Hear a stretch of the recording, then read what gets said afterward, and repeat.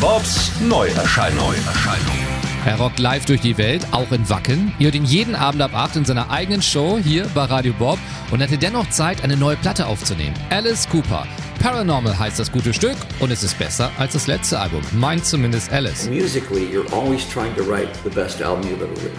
Like, in other words, Paranormal. I want Paranormal to be better than my last album. I want the next album better than Paranormal. Jedes Album sollte besser sein als das letzte und das ist Paranormal auch. Das geht schon gut los mit dem Titelsong. And my shadow has life of its own. Und das ist nur der Anfang. Herrliche Gitarrensoli, hymnische Refrains. So schockt Cooper auch diesmal wieder. Die Bässe hämmern, die Orgel darf nicht fehlen. Es ist klassischer, ehrlicher Rock'n'Roll bei Songs wie Fireball oder auch Reds. Und dann noch so ein Leckerbissen.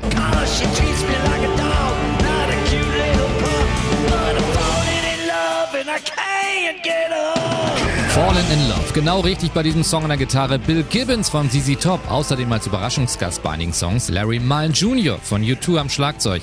Echte Fans bekommen Tränen in den Augen, denn Alice hat für 2 Songs seine Original-Alice-Cooper-Besetzung zusammengetrommelt. Und das hat einen Grund. Er wollte wissen, wie es klingt. 35 Jahre später hat er uns erzählt. I always stayed in touch, and at this point I said, I really want you guys, I want to write some songs with you guys and see what it sounds like now, 35 years later. Und es klingt großartig, wie bei You and All Your Friends.